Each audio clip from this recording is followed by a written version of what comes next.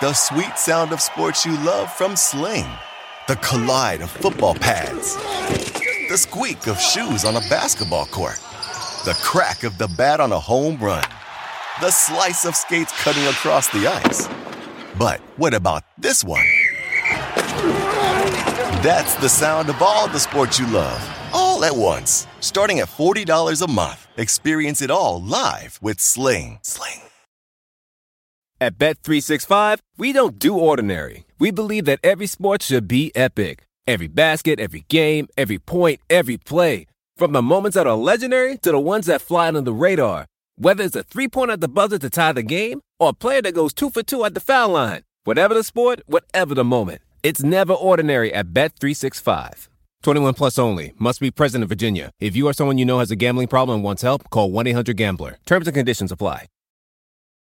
Good Sunday afternoon to you here on Dunkdown. We still have 3 more playoff series that we need to take a look at. OKC Houston, Denver Utah, and Boston Philly. The 3 series that I probably expect to be the closest. You'd probably throw Indiana and Miami in there as well. We previewed that back on Thursday. Did the rest yesterday when we also talked about that awesome play-in game. So Danny, I will leave it to you to steer this good ship. Where are we starting? Let's start with Denver, Utah. We deliberately held back that series from the episode we recorded on Saturday because we wanted to see if we got any further information about availability of Nuggets players in particular. And we ended up getting the most surprising news of the morning on Sunday, related to the series, but not related to those. Mike Conley is going to leave the bubble for the birth of his son. He's going back to Columbus, Ohio. Congratulations, of course, to the Conleys. But it totally changes the series. It's something that we couldn't have anticipated, or at least I didn't. I didn't know that he and his wife were expecting. But it does change the series because Conley will be,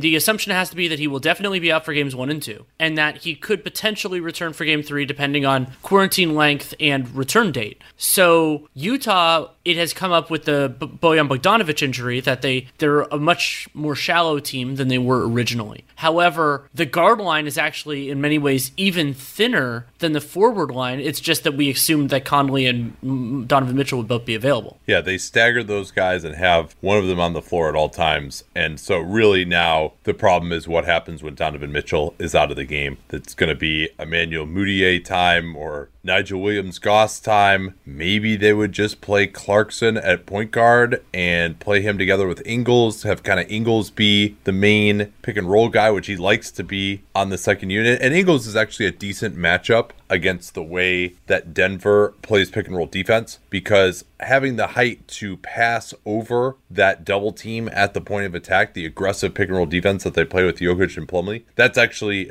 a really useful skill. And also Ingles could be dynamic getting to his left hand a little bit, but he's not just like some awesome scorer you got to get it out of his hands. He generally wants to make passes with that left hand to the right side of the floor to shooters. So maybe they'll be able to get by in the ball handling sense without too much Mudiay, but then they need to get other guys involved. So, we're probably going to have to see Mie One or Jarrell Brantley or Rajon Tucker come in off the bench and really get some time here for this group. I think my guess is that Quinn Snyder is going that way rather than Mudiay, just because Mudiay struggled so much in some of the seeding games. And because if Mudiay struggles, he provides so little elsewhere. Like the Jazz become so much easier to defend, and he hasn't been particularly good defensively from what I can recall either. And so we've been using the structure largely of like when the Jazz have the ball, when the Nuggets have the ball. So we could start with when Utah has it, and without Conley, it puts so much on Donovan Mitchell. They don't really have that many other guys that can dribble and pass, and ideally dribble, pass, and shoot. And that's going to be a big problem. Now, it is true that we don't know the availability of Gary Harris. I would say that he is the best Nugget to defend Donovan Mitchell, and it is concerning to be sure that Harris missed all of the seeding games and has not played yet in the bubble. That certainly bodes poorly for him starting the series, but we don't know how he'll be to continue it. But the Jazz they're they're going to run their stuff, but I think that it just becomes a lot less dangerous when the personnel is so much more modest. I do actually still think the Jazz can be successful against the Nuggets. Denver struggled to the worst defense in the seeding games, 123 defensive rating. Granted, did not have Gary Harris and Will Barton, who are good defenders.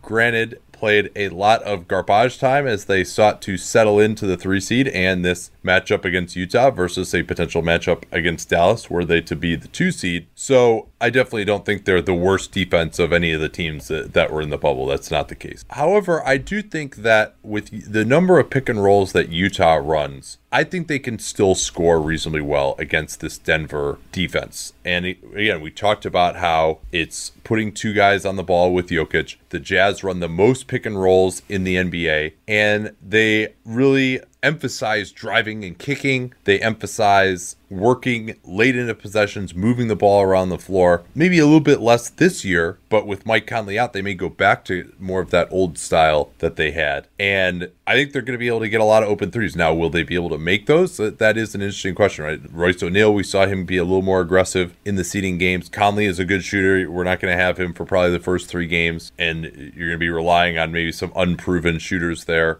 But I think the Jazz are going to be able to get open looks against this Nuggets team. And you might say, well, they don't have the most dynamic pick and roll ball handlers. Well, in some ways, it almost doesn't matter going against Denver because they are going to be so aggressive defensively. It's not necessarily about your pick and roll scoring ability. It's about your ability to just get off the ball immediately in pick and roll, move it around, get open threes, get drives to the basket. So I think that is going to be very critical for Utah. And I do think that this, particularly if Harris and Barton are limited, Paul Millsap is probably the only good defender that you can point to in Denver starting 5. Maybe if they go with Jeremy Grant at the 3, that changes and maybe they just have so much size, but that didn't really help them a ton, it seemed like, in the seeding games. So I'm not that worried about Utah's offense generating the good shots. Maybe it's more about, are they going to be able to knock them down? Yeah, and that is a very real concern for me. A lot, as you said, a lot of unproven shooters and a lot of players that,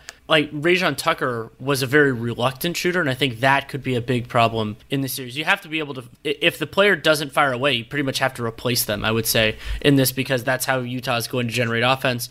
And I'm like you, I'm more concerned when Donovan Mitchell is off the floor. Like, I could see Utah struggling those minutes, and they could potentially, not that Denver is, especially with potential absences, the deepest team in the world. I could see some real feedback loop problems for Utah, because if Gobert is off the floor too, they're not going to be as reliable defensively. Tony Bradley is not the same guy as Rudy Gobert, and I think that Denver can, Monte Morris and some of these Nuggets can attack him. So I could see this being a circumstance where the Utah starters do okay offensively, but I think that the overall team might not look as strong there, and it does all kind of run together for me in that respect. Who do you think the Jazz are going to start for Conley? Clarkson? They started him in a couple of the seeding games. Yeah, I think they are going to go with Clarkson just because he's dynamic enough, and that they're going to need a little bit of that. Maybe they do the early pull and then bring him in with the second unit. Yeah. That idea, we've seen a lot of teams do that at moments in the past, and then maybe who are the other candidates even? I mean, it would normally be Moutier, but Moutier isn't good enough. They could try Miye Oni, and then Mitchell would probably be guarding the 1, but I don't think they want that. Oni maybe could do that. I mean, they've got Rajon Tucker's not a good enough shooter, so it's not going to be him. Maybe it could be Brantley. Maybe it could be Niang, and you move O'Neal down from the 4 to the 3. And Royce O'Neal probably would still guard the other team's point guard anyway. Yeah, that's true. And I guess you put Ingles on Mike Porter, assuming he's starting at the 3. Yeah, I mean, maybe it is. The more I think about it, maybe it will be Niang, because Niang is a pretty reliable shooter. They start with 2 bigs with Millsap and Jokic. So if you get into some kind of a switch, Niang can at least kind of hold up against Jokic in the post. He still would probably get cooked, but and then maybe Niang could have some kind of a chance against Millsap if they go to like the Millsap ISOs. If they want to switch between the 3 and the 4, maybe they feel like Niang can hold up okay especially with his size on Porter. I don't know if Niang is actually going to succeed in these roles, but there's at least a theory behind it, having a little more size. And I think in some ways, Denver, the way that they line up, can almost allow you to steal some minutes with Niang, keep Clarkson fresh. Are they going to, I would guess they probably close games with Clarkson? I would say so. And at least you have, Clarkson's a solid shooter. And they really probably need one more ball handler out there as well. Just Ingles and Mitchell, it might be a little bit too limited. So again, you can kind of get that churn going.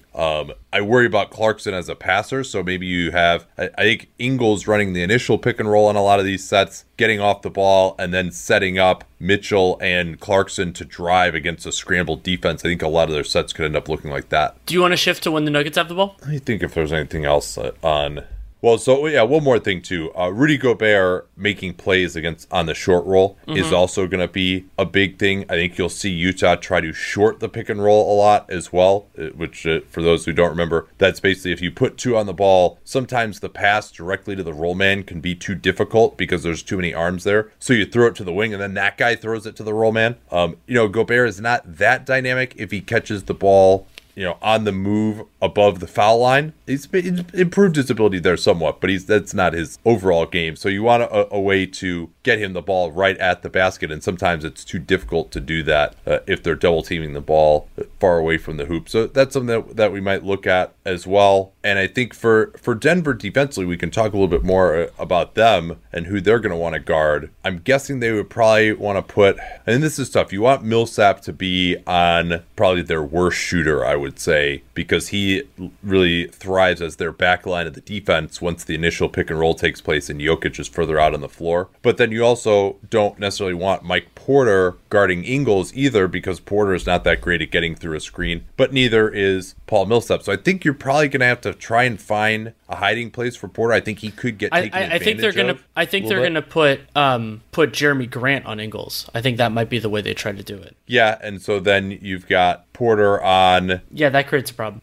on the fifth starter, whoever that is. Yeah, whoever that ends up being. Yeah, maybe that's it. But yeah, I mean, it's tough too. If it's Niang, Millsap probably needs to guard him. You don't want him guarding like a 2. So it is, if they go with this big ball, I mean, it's going to be this crazy matchup between pretty big guys and pretty small guys at some of these positions. And that's going to require some more for Denver. And then I think if Denver, it's kind of hard to envision all this because there's so many of these positions are in flux, so that there are a million permutations to go through. Well, and it could change so much over the course of the series too. I mean, as players get healthier, as they get more and less available, there will inevitably be more injuries too, just to different players. So that will be a challenge that they're dealing with too. Yeah, it's funny. Like neither team match. I don't think either team matches up particularly well against the other. But I mean, I could also see personnel kind of opening some doors for both of them. Yeah, I think if I knew that Mike Conley were available the whole series, and I mean, it wasn't a surprise that he was going to miss this time. We just didn't know precisely when during the playoffs it was going to be. But if I knew he were available for the whole series, and with Denver's health problems with Harris and Barton, I probably would have thought very seriously about picking Utah in this series. And I'm still kind of thinking about it. I got to really work through what happens when Denver has the ball as well. But this is going to be a weird series. I think there's no two ways about that. You're going to see players who haven't really been in even regular season rotations in some circumstances actually getting some tick here, and you're going to see some very odd matchups. And I do think to some degree that favors the Jazz and Quinn Snyder, their preparation. I do think Snyder has the coaching advantage on Malone, who I wasn't particularly impressed with. Malone did show some flexibility last year, but it always seemed like he was making these adjustments like a game or a game and a half late. For example, like putting Torrey Craig in instead of Will Barton, where that totally saved them in the San Antonio series. But it was obvious that move needed to be made like a couple of games earlier, and Barton was just struggling so badly. Malone, I think, was a little bit too loyal to him at first. So And I think just from a pure X's and O's standpoint, Snyder is more detail-oriented, that type of coach. Thrives a little bit more. Malone, I think, is more about the system. He's more about some of the emotional aspects of coaching effort. Those type of coaches, to me, generally don't do quite as well in the playoffs as the ones who are just really detail-oriented and do a lot of more different things the way Snyder does. So I do think that's something that can narrow the gap a little bit here for Utah. Generally Utah, to me, has overperformed in the playoffs since they started making it in 2017. It just, whenever they go up against Houston, they just don't have it. Houston or the Warriors, I mean, those are the teams that they've lost to the last 3 years. The other element of the Snyder-Malone part of it that I think is important to mention is the Jazz scheme and their the mentality isn't, especially offensively, isn't going to change that much, even if the personnel does. Whereas Denver can't. I mean, they can do certain parts of it because Jokic is so amazing, as long as he is available, and he's been great in the seeding games. But a Porter Jr. at the 2, theoretically, we could see lineups like that. Some of the extreme tall ball stuff, if it's Grant and then Millsap and Jokic, if they're trying to get their 5 guys on the floor. That's what they started in the seeding games. Right. So if they're I mean, I would expect it's probably going to be that, right? It's hard for me to see Harris or Barton jumping right into the starting lineup, having played in none of the seeding games. Exactly, but that lineup functions very differently than some of the other ones that they're going to throw out there. So it's not like they don't have an overall structure, to me, other than certain parts of it with Jokic and cutting, that you could just throw different guys in. And then also with Quinn Snyder, if somebody doesn't work, they have other options that are similar quality. That quality is not very high, but they have they have other options. And so I do believe that Snyder will be more pragmatic and more proactive there, because he largely has been. I think we've kind of seen that throughout. So yeah, that's something. But let's get to when Denver has the ball. I mean, the big part of that's going to open things up is, yes, we don't know what's going on with Barton and Harris, but we do know that Jamal Murray is available. Even after he tweaked his hamstring, he still looked very good in that win. I can't remember for the life of me who that was against. It feels like a lifetime ago. And you're talking about Toronto? No. The game before that, where it looked like he tweaked his hamstring during the game, stayed in. And again, he tweaked his hamstring? The eternal overtime game, the one that went for that was against the Jazz. Oh yeah. Okay. But he looks, I think he looks good physically overall, and Murray brings an element to their attack that the other potential Nuggets, especially with guys unavailable, doesn't have. And Jokic is unbelievable. I mean, that they can. Porter's a good cutter. They have a lot of different approaches that they can use off of that. I am concerned that Malone, this will come up in the Oklahoma City series. I am concerned about some of the configurations having enough floor spacing and shooting, though I don't know that the Jazz have the personnel to take advantage of that. And we've talked about this with Jeremy Grant a bunch, that shooting a decent percentage but still not taking a ton of threes is a different. You defend that differently than you do somebody who takes them at a higher volume. So I'm a teensy bit less optimistic in the Nuggets offense, just kind of generally due to the personnel issues that they have. But then also remember, in the seeding games, Denver was 5th in offensive rating and on cleaning the glass and had a bunch of garbage time. Yeah, absolutely. And I mean, the Jokic versus Gobert matchup, I think, probably is going to decide this series in the end to me. I think these teams have relatively similar overall talent levels outside of that, with Conley healthy and with Harris and Barton healthy. So I think those kind of cancel each other out to me. But I think where I'll start with the Jokic-Gobert matchup is Nikola Jokic going to have the three-pointer going, and how many of those is he willing to take? Because the Nuggets love to run those handoff games. They love to run those cuts off of Jokic. That doesn't work as well without Gary Harris and Will Barton, who are some of the best at that.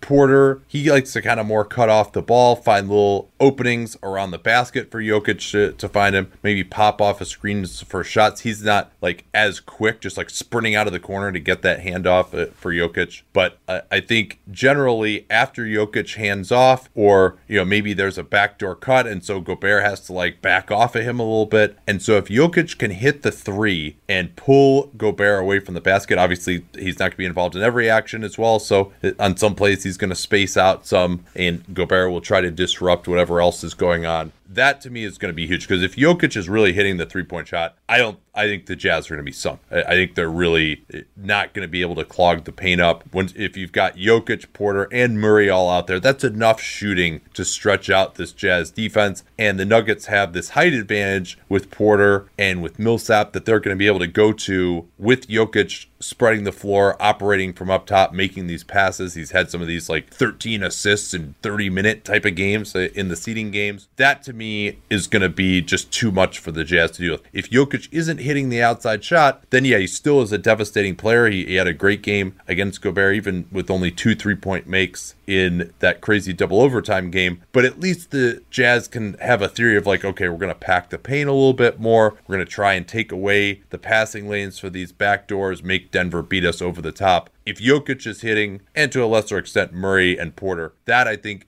that strategy is then obviated. Denver can start getting more at the rim as well. So I think that is going to be the swing between whether we have, a relatively easy Denver victory or whether they're like really scratching and clawing in this series. A related topic to that is partially due to the tall ball they've been playing. Denver has been one of the best offensive rebounding teams. And if they can pull Gobert away from the basket, you could also see some real second chance opportunities. And I don't know how aggressively, like what the balance is going to be, the choice between pushing hard on the glass. And what Denver could do, though, especially if Utah's going smaller, is use, to Brett Brown's terminology, using go guys, having one of their tall players, situational, whoever's around, they stay in for it, but then whoever isn't gets the hell back. I could see that working relatively well for the Nuggets. Think of that with either Grant or Porter and then Jokic. I mean, that's like a pretty devastating offensive rebounding group. And Utah missing their point guard, it's hard for me to see them really just like killing the Nuggets in transition, going the other way. They don't have that like push the ball hard kind of ball handler. Conley isn't necessarily that anyway.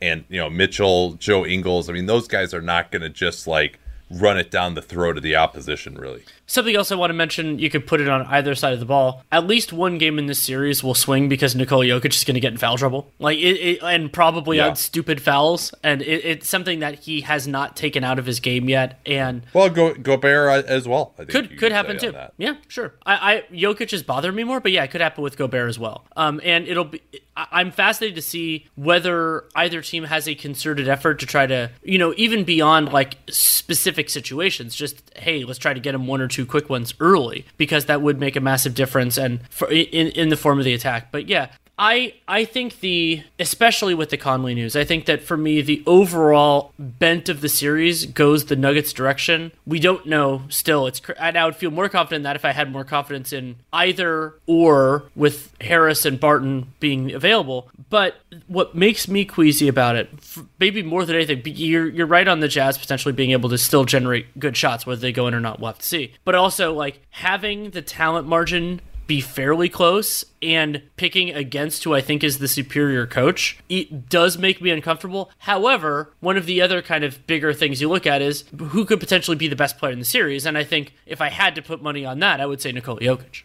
Yeah, I mean, clearly, I think that's the case, and he's been playing extremely well. We've talked in the past about how his post-up and drive game has really been helped by the weight that he lost. And we haven't talked about Donovan Mitchell that much.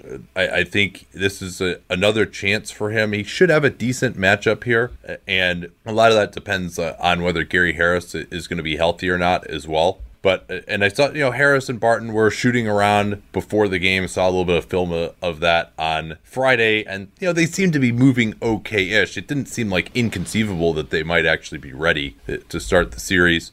But Mitchell, they had some success in that game in the double overtime, bringing Mitchell off of screens off the ball, particularly if Denver is going to be really aggressive in their pick and roll coverage. That might be a way to get Mitchell some shots that don't involve him being on the ball in pick and roll.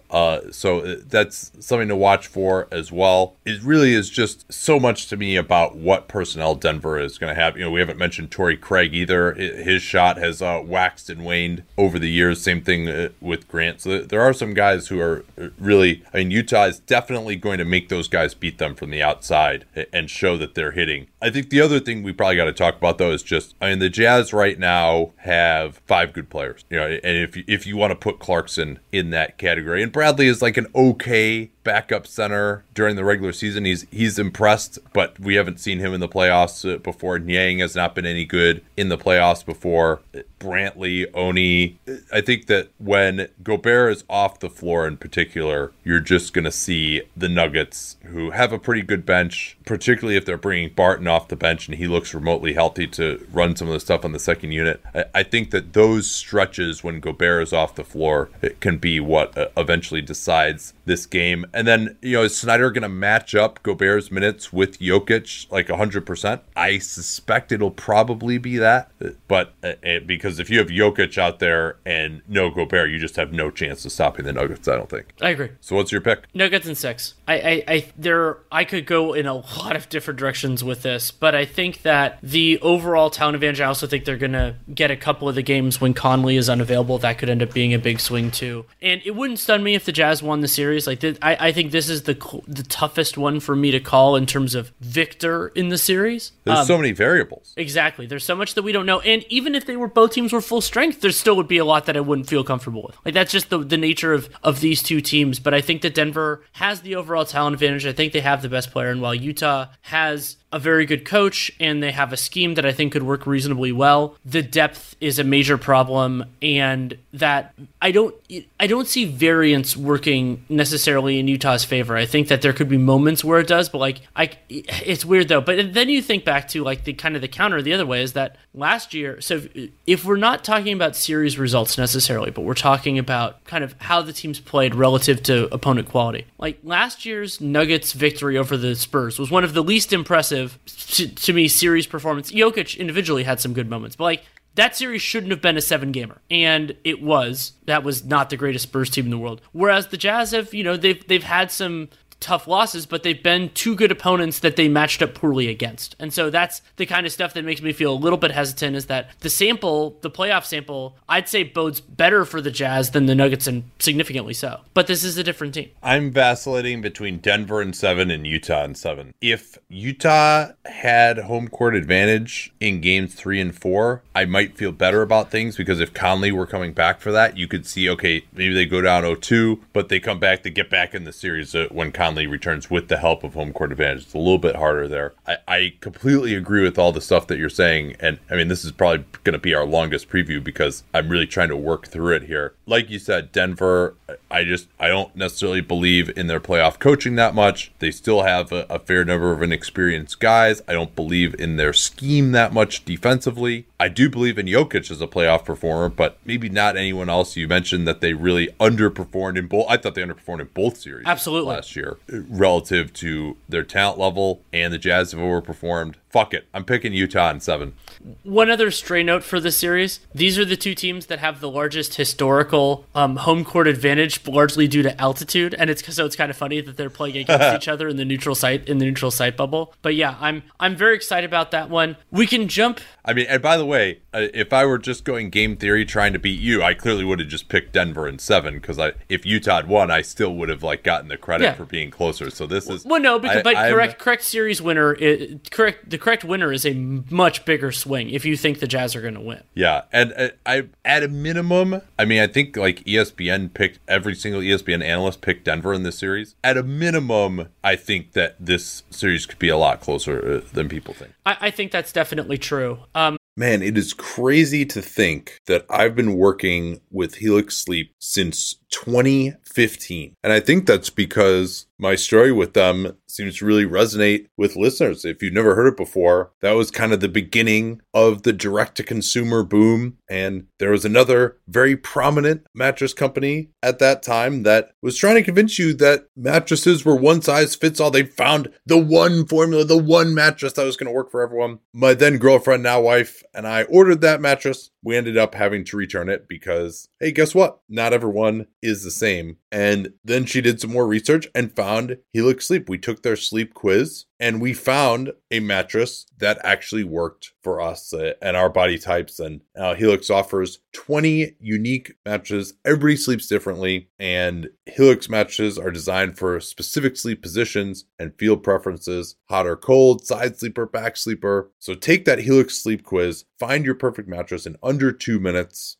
and it's shipped straight to your door, free of charge. It's no risk because you really need to sleep on the mattress in your own home. You're like, well, how should I order this if I can't sleep? I'm like, yeah, you're not going to learn anything by going to the mattress store and sleeping on the mattress where, do I take my shoes off? Do I leave my shoes on, but then my feet kind of hang off the bed because I don't want to put my shoes on the bed? And is it weird that I'm laying here for more than 30 seconds? You can't tell anything under those circumstances. You might as well just order it, get it sent to your house, get that 100-night trial. They're 10 to 15-year warranty depending on the model. And there's never been a better time to try a Helix Sleep mattress because they are offering 20% off all mattress orders and 2 free pillows for our listeners at helixsleep.com/capspace. Easy to remember /capspace. We talk about all the time here on the program. That's helixsleep.com/capspace. This is their best offer yet. I can attest to that since I've been working with them for 9 years, and it won't last long with Helix. Better sleep starts now. Don't forget that /capspace URL to let them know that you came from us. Man, I just love American Giant. Just an amazing clothing company. I was reminded again of how much I love it when I drove from California to Montana over the All-Star break. And you know what it's like when you're on a long road trip and it's cold, particularly when it starts off warm in the Bay and then we get into some really cold areas. You're like, well, I don't want to wear like my jacket in the car, but then when I get out to fill gas, I'm going to be freezing. But the American Giant hoodie was perfect because despite being made out of a nice heavy material that'll keep you warm, it's not too hot as well. So I was able to wear it in the car, not be too hot, step out of the car, and still be warm enough when I was filling up gas or going into a restaurant or something that I didn't feel like I needed my jacket even when it was cold outside. These things are amazingly durable. I proposed to my wife wearing an American Giant hoodie in the Grand Canyon almost 7 years ago. I still own that same hoodie. I still wear it constantly. And American Giant has since spread out into all sorts of other types of clothing, like their premium Slub Crew tee, the No BS high-rise pant, the slim roughneck pant featured in Giant Magazine issue 2. Every American Giant piece is made in America and designed to last, no exceptions, and it provides year-round comfort. So find a closet staple for every part of your spring days at American-Giant.com and get 20% off your first order when you use that vendor code CAPSPACE at checkout. Easy to remember, we talk about CAPSPACE all the time here on the program. That's 20% off your first order at American-Giant.com. Don't forget that CAPSPACE code to let them know you came from us. Let's go to a series that you and I were both extremely excited for on paper, but then I think has lost most of its luster. Not all of it, but most of its luster, and that's Celtics Sixers. I mean, the history from a personnel side between the fan bases between these two teams, and also the history on the court. But Ben Simmons being out, and it totally changes the tenor of this. I mean, the Sixers are a different team, and sort of paralleling something that we talked about in the previous series preview. I don't think that the Sixers have an appropriate way to replace him, and I think that any way they go here doesn't really create that much of an advantage for them against the Celtics. Yeah, let's just talk about who's going to be on the court in some of these lineups for Philly. It sounds like everyone else is going to be back. Glenn Robinson missed the last couple of games with the hip warner, but he did play before that. I think they're continuing to rest him. He actually, to me, I guess the fact that he hasn't played is a little bit of a reason to say no on this, but he might even be a candidate to start for them. But it'll probably be Milton, Richardson, Harris, Horford, and Embiid. Milton, to me, is the one who might end up getting replaced, but they need someone who's a little bit better pick and roll ball handler than Josh Richardson. Richardson did have that crazy 34-point game against Portland when Philly was without Embiid and Simmons, but that was also against Portland. Against Toronto and Houston, he did little, but that was both of those games that weren't as important for Philly. The interesting thing about this to me, though, is Al Horford is now going to have to guard one of these Celtics wings. So that's going to be kind of just the mismatch. I don't see Philly going into the post to Al Horford a ton, at least when the starters are out there. You could even see them bring Horford off the bench. I think they're going to start with Horford in there, but maybe as the series evolves, they'll say we don't really want that matchup of Horford against one of their guards at the start of games. But that, to me, is the first thing that pops out is you're going to put most of these teams seem like they view Jaylen Brown as the least threatening of Tatum, Hayward and Brown, because Brown doesn't necessarily do as much playmaking and doesn't run as much pick and roll. So I'm guessing it'll be Horford on Brown, but certainly that is a matchup that Boston may look to take advantage. I mean, you just put Jaylen Brown running pick and roll. Is Al Horford really going to get over a screen? Are they just going to, maybe they'll just switch those? That might be something that they do if you want to just switch Jaylen Brown against Joel Embiid. Joel Embiid has shown some ability to switch just in that specific pick and roll matchup. But that'll be fascinating to see. I mean, Horford and Embiid aren't going to play that much together even so. Like, they're probably going to stagger them the way they used to stagger Embiid and Simmons. But they are going to play together more in the playoffs than they did in the regular season, just because they just don't have enough good players and they need all those guys out there. Right. And we can start this. I think let's start it defensively. And I mean, one of the striking elements of this series, and with Ben Simmons being out, I think that a lot of attention has been paid to Philly's offensive identity having to change. And there could be moments, as you brought up when it happened on the pod, there could be moments where their starting offense looks better. But I'm really concerned about it defensively, because now it shifts how many capable wing defenders you have. It shifts how many capable guard defenders you have. I mean, Ben Simmons' versatility was a big part of what made Philly's defense work. And now Horford, as you said, has to spend more time guarding perimeter players. Who guards Jason Tatum? I mean, that's the big question to me. Who guards Jason Tatum? Who guards Josh Richardson is probably it, right? I mean, if you don't, unless you're going to put him on Kemba, because now thankfully Kemba is. So the wording from Brad Stevens is that his Kemba Walker's knee is fine and he'll be ready to roll in the playoffs without a minutes restriction. So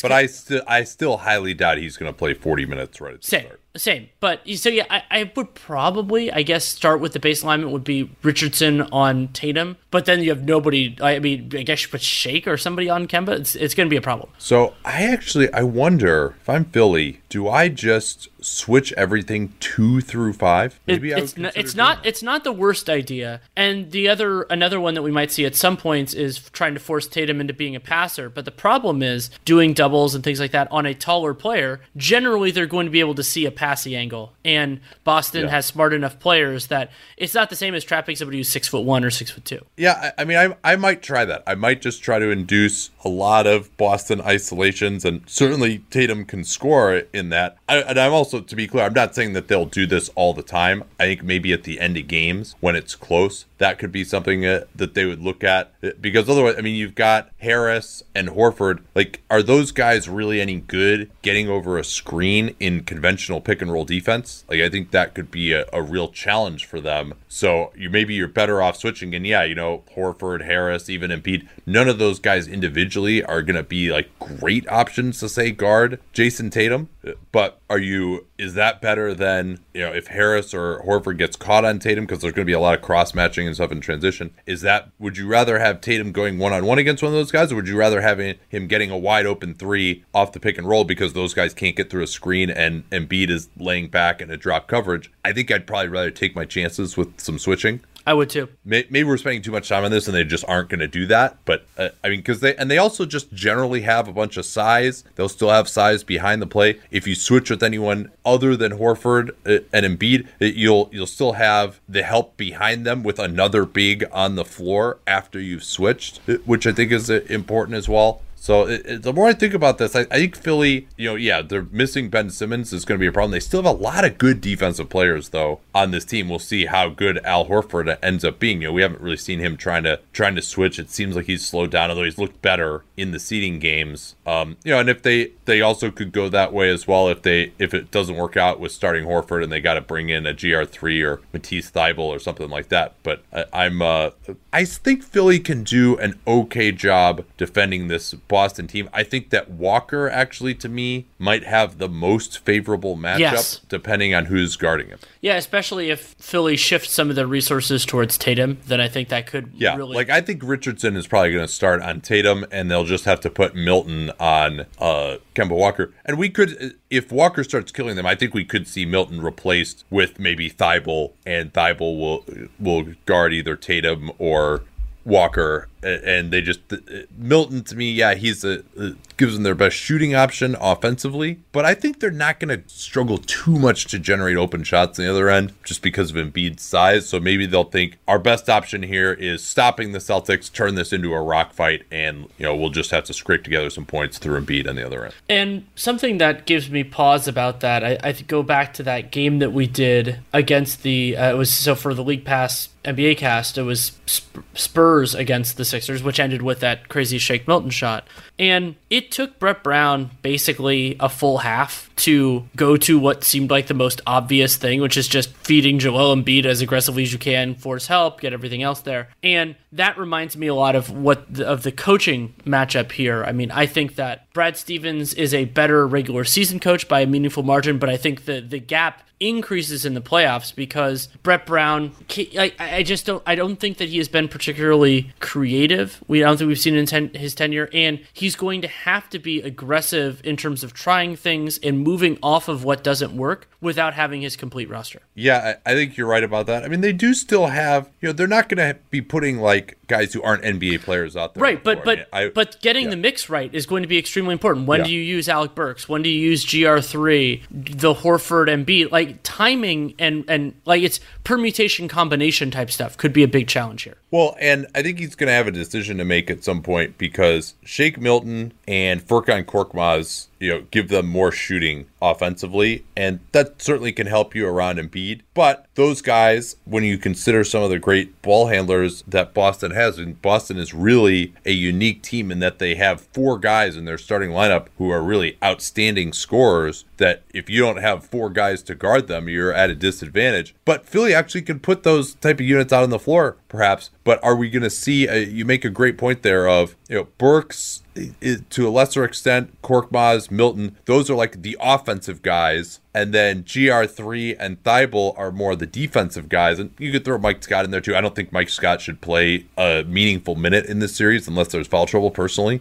But because they have plenty of 4s already on this team. Harris can shift to the 4. I'd much rather see GR3 or Thibault rather than Scott. But are you going to go with these kind of more one-dimensional shooter types, scorer types, or are you going to go with theoretically some 3-and-D guys, but also guys who can't really do much off the dribble, definitely are not as good at offensive players as Korkmaz and Milton? Yeah, figuring out the offensive mix and like what is Tobias Harris's offensive role in this series with and without Embiid on the floor. I mean, one of the theories could be to give him a little bit more license when Embiid is off and have those be more Harris-focused minutes, but we haven't seen a ton of how that would work. And yeah, again, like use limited specific players like are in many ways harder to deploy because you have to kind of get the mix right and make sure that you have enough of everything to make it work. So there are a lot of reasons for me to think Boston has huge advantages. It is always challenging when there's a distinct chance that the best player in the series is on the other team. And this kind of gets into something that happened in the that we're talking about in the Jazz Nuggets series. But the difference for me here is that while Embiid has that potential. I mean, there are a lot of Celtics that are really good, and the overall talent advantage is more firmly in Boston's court with Ben Simmons being out and the Celtics being such a damn good team. Yeah, and you do make a good point. I mean, Embiid is definitely probably the most difficult to deal with offensive force, although Jason Tatum, after a rough start in the first game, played exceedingly well. Yes.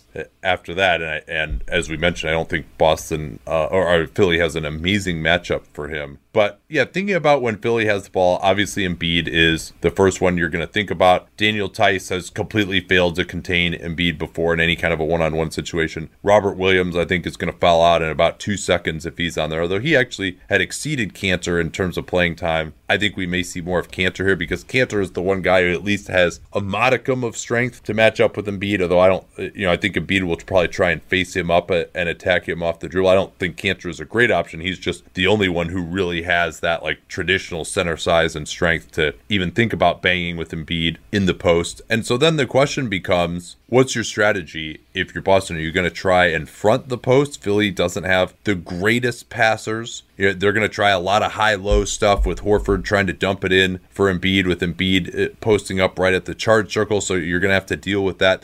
Boston, to me, is going to need to have a lot of pressure on the passer in this series. to prevent those easy dump-ins, particularly if you're doing any kind of a fronting on Embiid. But then I would expect we're going to see a lot of double teaming, and Embiid has looked more facile handling that in the seeding games than maybe we've ever seen. I know Bodner and Rich have been waxing poetic about that, but what ways can Philly use to get Embiid the ball right at the basket? How much energy does Embiid have to just continue using his power and strength as opposed to just, okay, I'm getting the ball on the perimeter, I haven't done anything in a while, so I'm going to try and drive from up top or put someone in the mix, or catch the ball 23 feet from the basket where the defense can really load up against him a lot more. Boston does one of the best jobs in the league of switching guys out behind the play, showing different looks on post-ups. We saw going back to playing against LeBron James a couple of years ago. They've played against Embiid in the playoffs before to some success, although they had Al Horford to guard him, which they don't now. But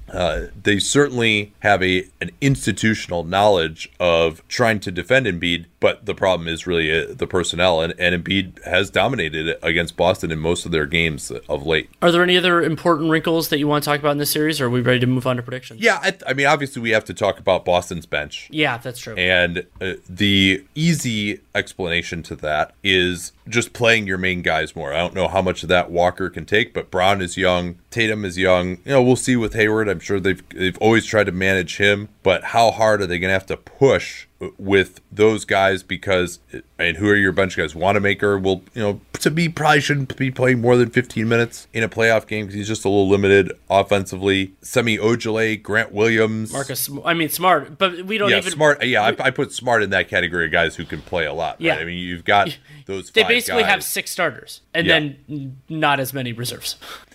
And then are they going to try and close games with their 5 best players at the end? I have posited that might be a good idea because you're going to double team Joel Embiid anyway. So why not just put your 5 best players on the floor? When you're doing that, stretch Embiid out to the 3-point line. I guess in that circumstance, you probably would just put Embiid on Marcus Smart and invite Smart to fire away. But if Tice isn't going to guard Embiid one-on-one anyway, why not just put someone smaller out there and just say, yeah, we're going to double team him every time? Because you're going to double team him every time anyway. So you just might as well just take more of the advantage on the offense. But I think Stevens at least should try that and see how it works. Not start that way, but at the end, maybe we'll see that at the end of the first half. They tried that alignment and they failed against Bam Adebayo. It really didn't look good at all. So maybe it's just not going to work. But they also were letting Adebayo go one-on-one. I don't think they're going to do that with Embiid. Who would you put on Tobias Harris if you're Boston? It's probably going to be Jaylen Brown, right? Yeah, that's what I'm thinking, because I think you want Tatum to still be able to execute some of his help responsibilities. They could throw Hayward on in certain circumstances. I don't think Hayward's going to get so horrendously good. But yeah, Jaylen I think is the most logical matchup. Something else I wanted to bring up is it's obviously true in basically every circumstance with an elite player that missing player X is going to make that team significantly more beatable, but it's different with Joel Embiid because Joel Embiid misses small amounts of time pretty frequently. And anytime, so if something happens to his hand or something happens to his ankle and he has to miss a quarter or a half, they're just dead in the water during that period of time. And so Boston's diversity of talented players gives them a viability that Philly doesn't have. And to me, the easiest argument that it could potentially be a very short series is that if Embiid misses any time whatsoever. You mentioned Hayward, and he to me has looked better defensively in the bubble than he has at any point since the injury. But I do think Philly may try to exploit him a little bit. Of course, because it's Philly, we haven't even hardly mentioned the guy who has, the $180 million contract, Tobias Harris, who's supposed to be like their primary perimeter scorer. And he just doesn't seem like the guy that you lose a lot of sleep over. And he's going to get to some mid-rangers, and he can get hot. He's not going to get to the foul line. He's probably not going to be doing as much of a spot up role shooting threes as before, but maybe you could say we'll try and get Tobias Harris on Gordon Hayward. Another thing they like to do a lot in Philly is try to get Harris posting up deep as well on some of that high-low action, particularly on the second unit as well. Look for Horford to just do a lot of playmaking on those second groups. So I do think Boston has the size, but they might try to have whoever Kemba Walker is guarding set screens for Tobias Harris, either to get him a quick post up or to get the matchup on the perimeter against Walker, where Harris can use his size out there to back down a little bit. So that'll be something to watch of how they try and attack Walker. That could be what they perceive as the one weak point on the perimeter as well, maybe more so even than Hayward. And then I think Philly is definitely going to let Marcus Smart shoot the ball, and he certainly can get a little bit eager, particularly considering all the other awesome threats that he's taking shots away from. So that is something else to watch out for as well on Philly's standpoint. But, we've seen some random Boston guys hit a bunch of shots against Philly before, like going back to 2018, and I'm sure many Philly fans are scarred by that, but that's not a reason to change up your strategy in this series. Agreed. I picked first last time. Do you want to pick first this time? You go Boston in 6. It's the same for me. Like this series, I could see being very different, like different durations, but not necessarily having a different tenor. Just basically kind of Philly. Oh, they hit a couple shots in this game, or Boston did, but so I could see it going 5 or 7. It would be hard for me to imagine Philly winning it. Like I think it could be just like they pull a couple close games. And remember, like Embiid has the talent to overwhelm Boston. As good as their team is, as much as they can scramble and do everything, they don't really have anybody for him unless Robert Williams is a way better overall player right now than I expected he is, especially in the defensive end. So yeah, I'm going Celtics in 6 as well. It is weird considering I think the talent and coaching advantages pull more strongly, more in the line of a 5-game series here. But respect to Embiid, I'm going to go 6. What do you think the percent chance is that Philly wins this series? So we're assuming, are we assuming no more major injuries? No more major injuries, but we're also assuming Ben Simmons does not play at all. Oh yeah, there's no chance that he's playing. I agree. 25, 20 something, 20, 25. I think somewhere in that range. Because I mean, I could see Embiid just being that damn good. It's possible. I don't expect it, but it's possible. Yeah, I mean, the playoffs, we always say it, are all about matchups, and he has the best matchup in this series. And I do think, as you mentioned, Boston has the coaching advantage. They have the overall talent advantage by quite a bit, but they don't have the best player. And that best player, they don't have a good matchup for him. So, I think, that's a reasonable assessment. I'd say, 20-25% chance. And if Embiid is really fresh, we'll see how many minutes he can play too. If he's able to play like 42 minutes a game, that's going to change a lot as well. Okay, quick break here. We'll get to OKC Houston. The sweet sound of sports you love from Sling. The collide of football pads. The squeak of shoes on a basketball court. The crack of the bat on a home run. The slice of skates cutting across the ice. But what about this one? That's the sound of all the sports you love, all at once. Starting at $40 a month. Experience it all live with Sling. Anyone who's seen our YouTube videos knows that I don't wear formal stuff all the time. So when it's time to dress up rather than dress down, I highly recommend Indochino. They were the official outfitter of my wedding. I got my tux from there. All my groomsmen got their sport jackets from there as well. I felt really good about having them be the outfitter of my wedding because all of my groomsmen were going to get stuff that they could continue to wear that fit them perfectly. Because when you go somewhere else, you're not going to get something that's made for you. So why not measure yourself in 10 minutes or visit a showroom rather than feeling like you're wearing somebody else's suit that they tried and failed to tailor for you. And not only does Indochino have the suits that made them famous, but now they've got everything. Blazers, pants, women's wear, outerwear, designed and made for you. Hundreds of high quality fabrics to choose from. European wools, linen, cottons, tons of colors, tons of patterns. You can customize things like the lapel, the vents, the pockets, and you'll get a piece that is personalized for you in fit and style. Level up your game with Indochino. Go to Indochino.com. Use the code CAPSPACE. Use the CAPSPACE we talk about all the time here on the program to get 10% off any purchase of $399 or more. That's 10% off at Indochino, Indochino, Indochino.com. And don't forget that CAPSPACE code to let them know that you came from us.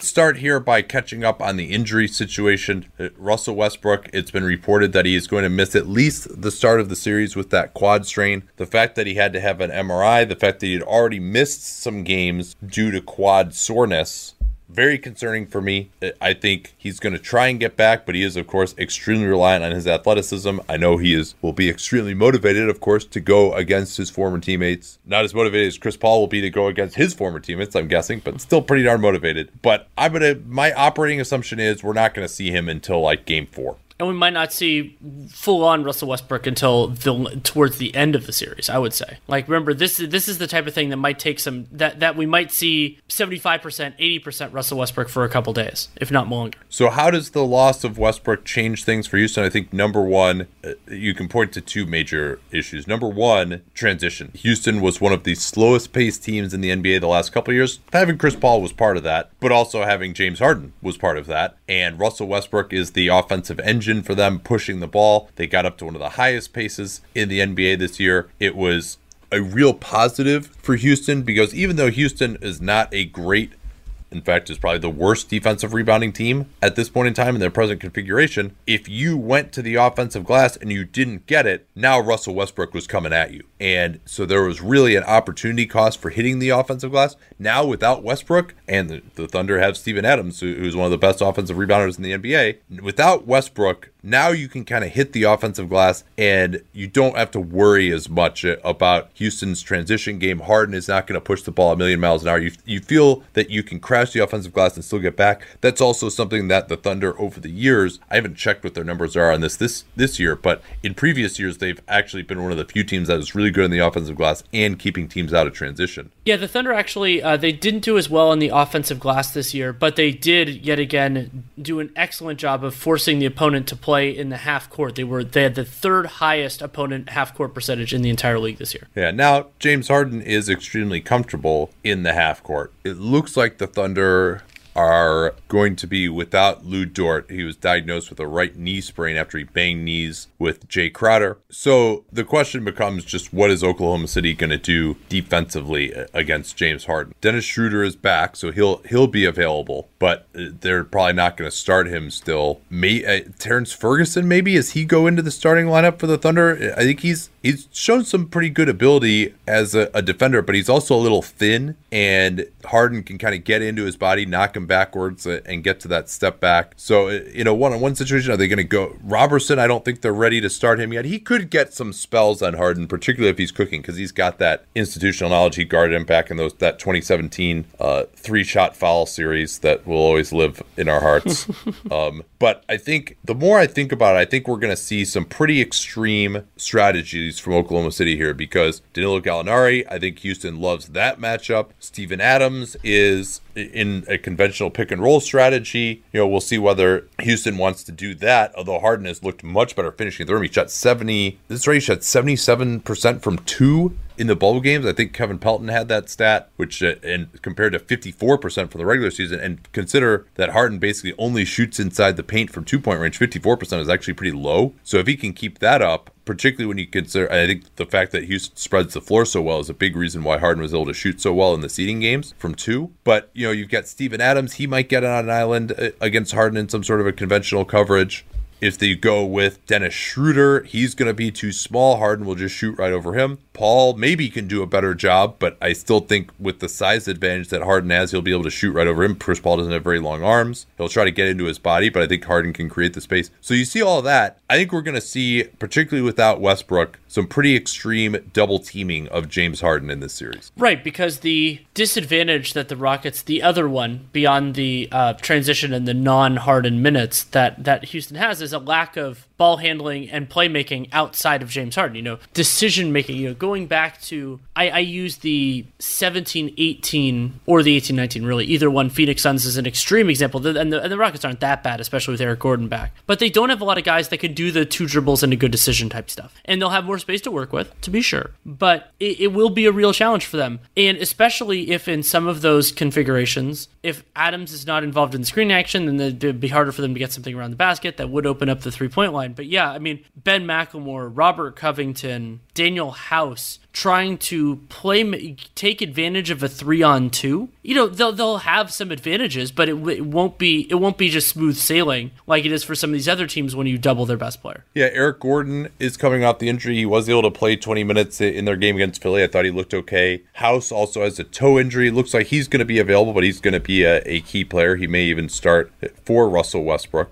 And maybe who's going to start for Houston? They'll obviously Tucker and Harden, Covington. I think it'll be House and Harden. Could be. Yeah, I guess Ben McLemore would be your other option, or Austin Rivers. Sure. Yeah, I think those are the, off the top of my head, the 7 players that will actually play. Yes, without Russell Westbrook. So to me, I think Houston's going to score fine against OKC. Harden, they don't really have a great answer to me for Harden. And so if you have to double team here's another way to think about it. Houston's approach without the double is going to be on both ends of the floor. It's basically just, we'll get your worst guy onto our best guy, and then we'll attack unless you double. And OKC, you talk a lot about how the playoffs are more about weaknesses than strengths, and I think that's a great point. OKC will almost always have somebody that they can attack aggressively, that they can try to get on, and I don't think OKC they have the scheming or the depth to avoid those matchups. I don't think they can hide Dennis Schroeder effectively, for example. But Gallo is going to have big problems against Harden too. It's not just one guy. And congratulations, Darius Bazley. You looked very good in the seeding games, better than I expected. But now you're getting thrown into the ocean without a canoe. And there are a lot of things that I like about the Thunder, but that specific challenge, and I think that's what's going to lead them to double, is that they can't do anything else. Yeah, and also then you throw in that Westbrook isn't available and that he is the outlet. One point that's been made, though, is at least now you don't have Capella out there. So if you double team, Harden can just throw the ball directly to a three-point shooter for a three-pointer. And Westbrook was the guy that teams actually would double off more early in the year because he wasn't as dynamic at that point and he wasn't going to take a three right away. And so Westbrook was going to have to drive. It would be him and Capella out there. And so you figure, hey, we can guard a 2-on-1 with Westbrook and Capella briefly as our guys get back into the play. Oklahoma City certainly will be fighting very hard to keep Steven Adams near the rim. In some of these configurations, they'll zone up behind the play when they double team. But I think Mike D'Antoni is a really good offensive coach. He's seen a lot of these strategies. He's been through the wars over the years. He will figure out the nuances of how to deal with the double teaming, put guys in position to succeed. So I think Houston is going to score fine against OKC. Harden is going to be able to play a ton of minutes. He's fresh. I think he's one of the players who, to me, most benefits from this format where they had all this time off beforehand. He's looked awesome so far, and he's by far the best player in this series. So I think that this Oklahoma City, there's only so much they can do against Harden. Yeah, Houston is a lot of it's going to depend on just whether their shots are falling. But I think Houston is going to get very good shots against OKC. To me, the real variables come on the other end. OKC going against that switching defense of the Rockets. Right, and I brought up that Houston, there's such a definitive and extreme scheme that you can kind of see how their series are going to go because that's how a Rocket series has to. And for Houston defensively, a lot of times the aggressive switching scheme, what it ends up with is try to have your guys create an isolation. And so sometimes it can actually be analogous to what the Rockets do on offense, which is you're the opponent's best guy against the most desirable Rocket that they can get. And I actually think there's some real hay to be made for the Thunder there because their personnel is flawed defensively, and I think it could be there. But Gallinari in particular, and potentially Chris Paul as well, depending on which Rockets he can get on, I think have some real advantages. And Gallo, great at getting to the foul line. There won't be as much help defense there. And I could see him doing very well. But there's a big counter here, and that is Houston is also a very good team at, especially in the playoffs when you know your opponent so well, leaving the right guys and basically saying, okay, if you're going to throw it out to player X, then so be it. And OKC, whether Lou Dort is available or not, they are almost always playing one of those guys. And so I think that is how Houston will try to negate some of the advantages that OKC has. Yeah, the not guarding people. And then when OKC goes to that super small lineup that has been awesome, you call it the Energizer Bunny unit with Schroeder to close, I don't put a ton of stock in the fact that OKC has been so good in the clutch at the end of close games.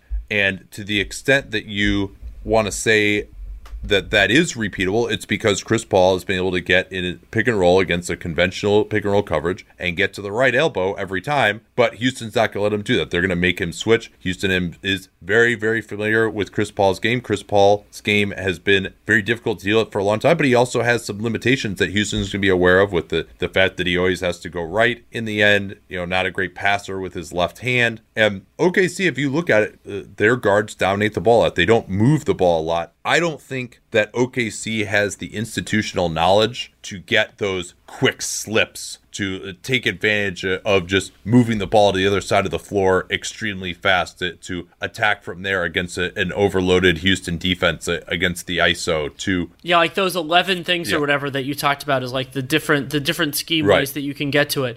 And that's why, to me, just to elaborate on that, I mean, and we'll talk about this a lot during the series, but if you can just get like 6 or 7, just force a communication error, get a quick slip away, or maybe if, hey, they're not guarding you and you're a non-shooter, now you go screen for someone who is a really good shooter and he gets open that way. Or, I mean, we saw what a slog that 2018 series against the Warriors was, but the Warriors eventually found just enough ways to avoid ISOing on every possession. If you're ISOing on every possession, unless you're James Harden, basically, it's probably not going to work out for your team in the end against a good offensive team, and that's what Houston is. So Oklahoma City has got to find ways. The offensive glass can be part of that too, but they've got to find ways to just not end up in an ISO. And I'm not sure that they have that within their DNA to get those 10 plays a game where you force a miscommunication and you get a layup or something like that boosts your efficiency, so you're not just stuck going one-on-one against at least a decent defender every time. And that means Shai Gilgeous-Alexander is probably going to have to be great. I mean, especially if Chris Paul has some real challenges, and I think Schroeder will have a tough time in this series. Shai has looked strong in moments. He has attacked. He doesn't get rushed, which I really like.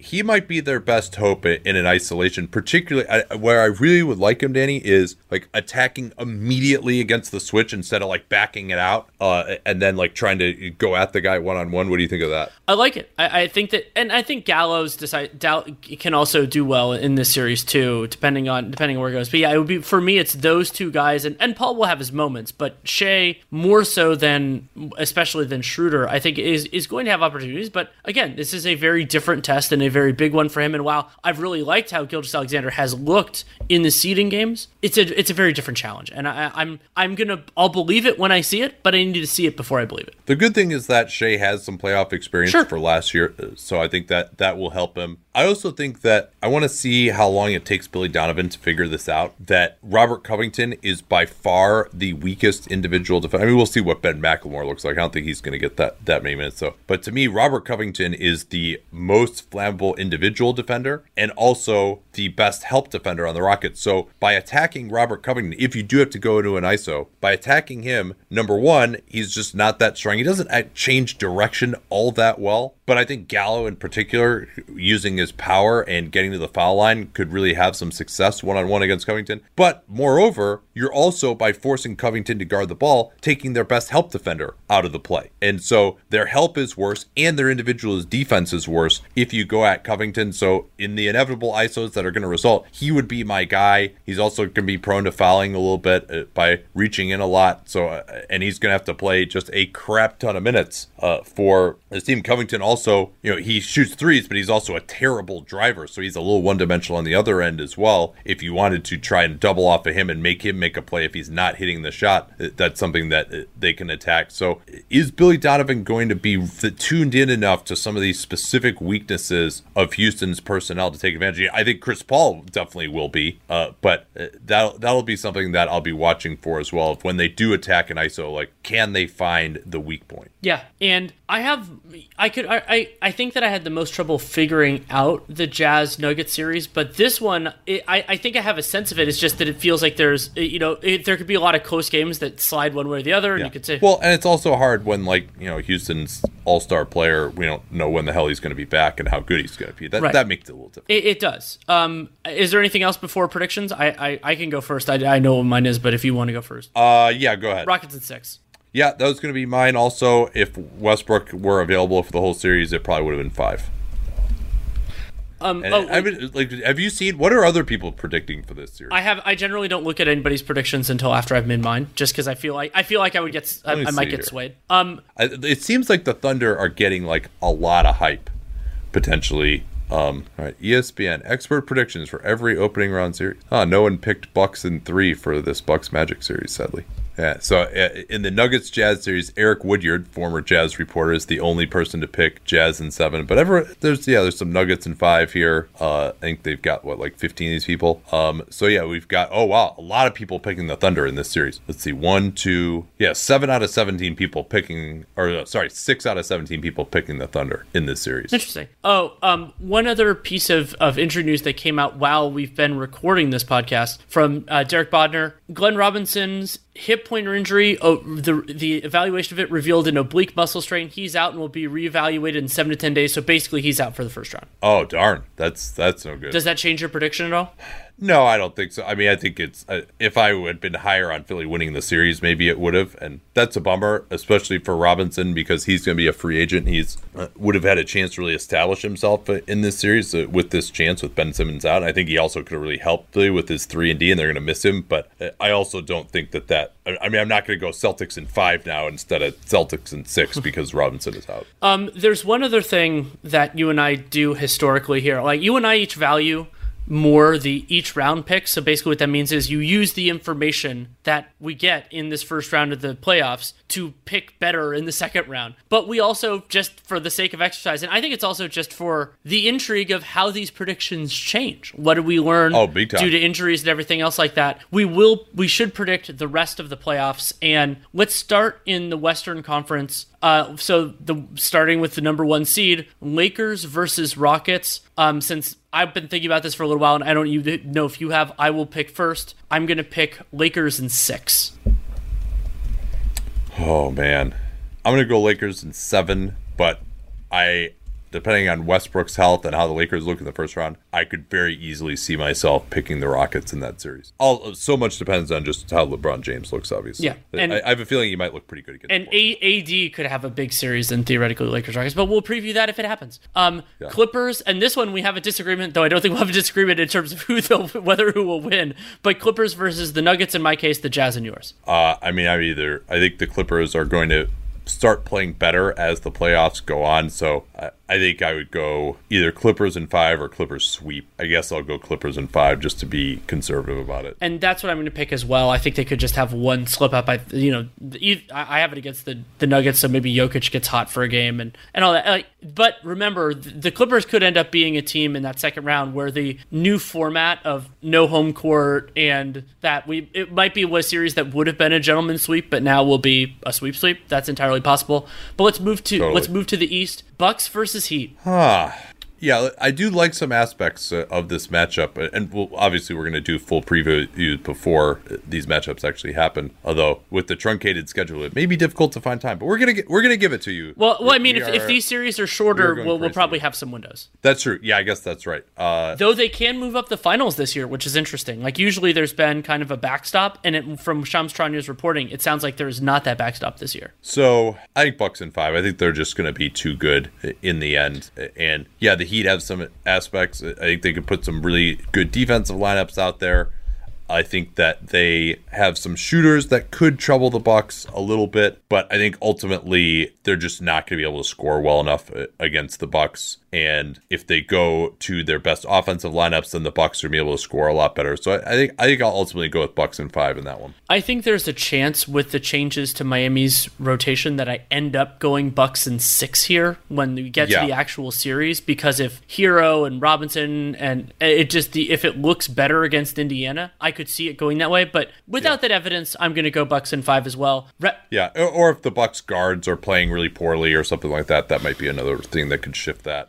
Second round, Holy Grail, Raptors Celtics. A brutal series, the one that I am most excited to see in the second round.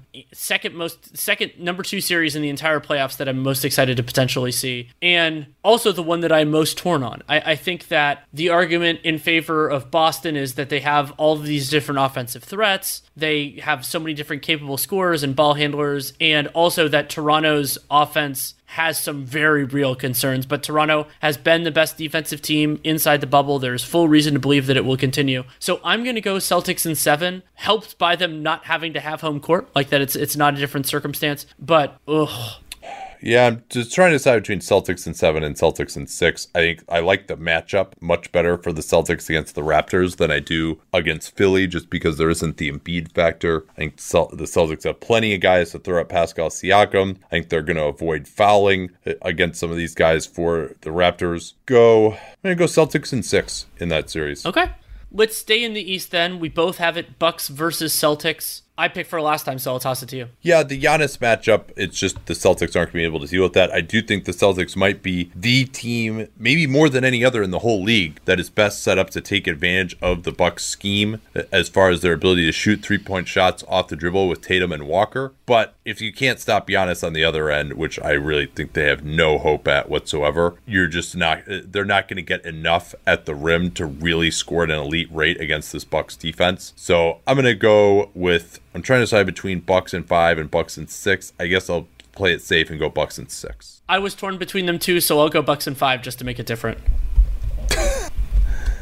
All right, Western Conference, Lakers, Clippers. Although it could be, I reserve the right to change my mind. It could be Clippers, Rockets. And I think people who've listened to this pod long enough know this, but changing our opinions based on new evidence is not weakness. That is incorporating new evidence. You and I, maybe that's the legal background in this. Yeah. That's the way it should be. It shouldn't be that you have, you're bold if you keep your prediction. It's like, no, you are evaluating new circumstances. However, yeah, when people are like, oh, well, I picked these guys at the beginning of the year, so I got to stay with my pick. Like, no, you don't. That's not how this works. It's not how it works at all. However, I am staying with my preseason prediction. I think that the Clippers match up well against Lakers. They have more variety. I think that it will be very hard for the Lakers to slow down, like specifically what the Clippers' approach is. The combination of Leonard and George is there. And the other part of this that I think is worth incorporating in pre-playoff picks is, I think despite them having a very different seeding games due to players being unavailable, I do think that the Clippers are more likely to make it to the conference finals than the Lakers. And so that also gives me a little bit more confidence picking them. I'll go with Clippers in 6. It wouldn't stun me if this was Clippers in 5, but I'm going with 6. Yeah, it wouldn't either. And we just don't know what LeBron James we're getting. I think that's the biggest thing. There always is the possibility that he can just be the best player in a series. Even now at this point at 35 years old, he has struggled. He's got this groin issue that he missed a game for. The jumper has really been on and off, as it has been for their whole team. But I think they're going to hopefully find a rhythm against Portland. And they do have a lot of good players on this team. So I would still give the Lakers a 30% chance of winning the series. But I do think Clippers in 6 is the most likely outcome. And if I had to pick, is it more likely to be 5 or 7? I probably would tentatively go for 5 as well there. But Clippers in 6. But I would give the Lakers a higher percentage chance of winning the series than that Clippers in 6 prediction might indicate. That's a fair distinction to make, and I would largely agree with it. That means we both have the same finals teams. We might not have the same finals prediction. Clippers versus Bucks. I just went first, so where do you go? Oh, I'm torn between Clippers in 7 and Bucks in 7. I think I'm going to go with the Clippers in the end. I think they have the coaching advantage in that series. I think that they just have more versatility, more things they can do. I think Leonard is a really, really difficult matchup for the Bucks. They don't have anyone who guards him particularly well individually. You might say, I'll put Giannis on him. Well, Giannis has some other stuff to do, number one. And number two, he can't get through a screen. Leonard just torched the Bucks last year. And I think actually he's probably going to be playing at a higher level this year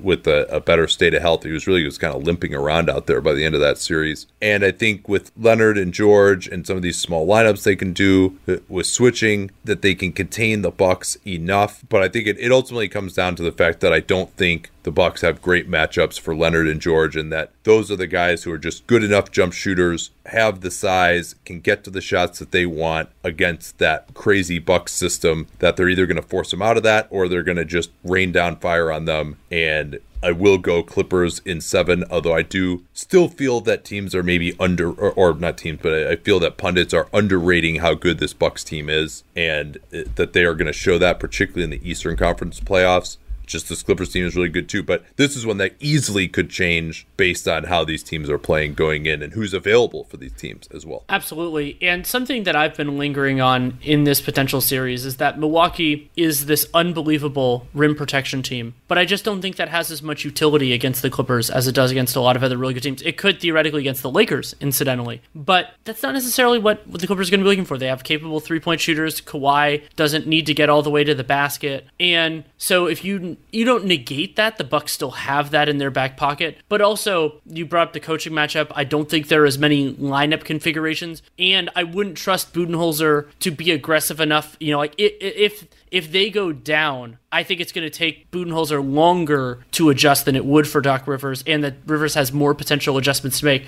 What gives me pause is, I've said before and stand by this, that the Bucks are the most likely champion as of this moment, just because they have an easier path to get there. I see many more potential pitfalls, both due to health and due to opposing talent in the West for the Clippers than I do in the East for the Bucks. However, I don't feel comfortable picking a team as my champion just because they have an easier path to get to the finals, because I think that the Clippers are a superior team if they get there. And so I am acknowledging the potential flaw in my approach, but I'm going to go Clippers in 6 anyway. Well, and I mean, it's when we are doing this, we are trying to pick the most likely specific outcome, not the most likely champion. I would agree with you. I mean, if you had to put money on a team to win the championship right now and you didn't know what the odds were, the Milwaukee Bucks would be my pick as the most likely team to win a championship. But is the way that we're doing this, gaming out the specific scenarios, and by the way, if it were Bucks-Lakers in the finals, I think I would pick the Bucks.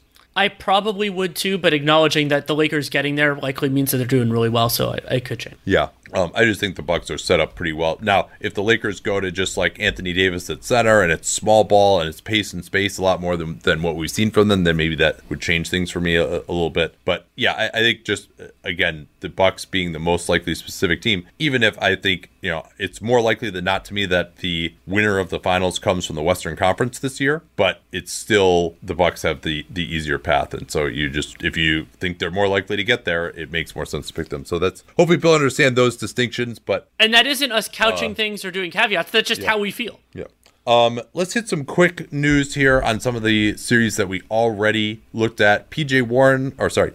Geez, he's on the Pacers. His name is TJ, of course. What was wrong with me? That plantar fasciitis that he missed a couple of games with, he participated in Sunday's practice. He's going to play. They said that the staff is doing a good job of managing that for their opponents. Miami, Jay Crowder practiced with that knee contusion. Sounds like he's going to be good to go. Derek Jones Jr. had that scary collision.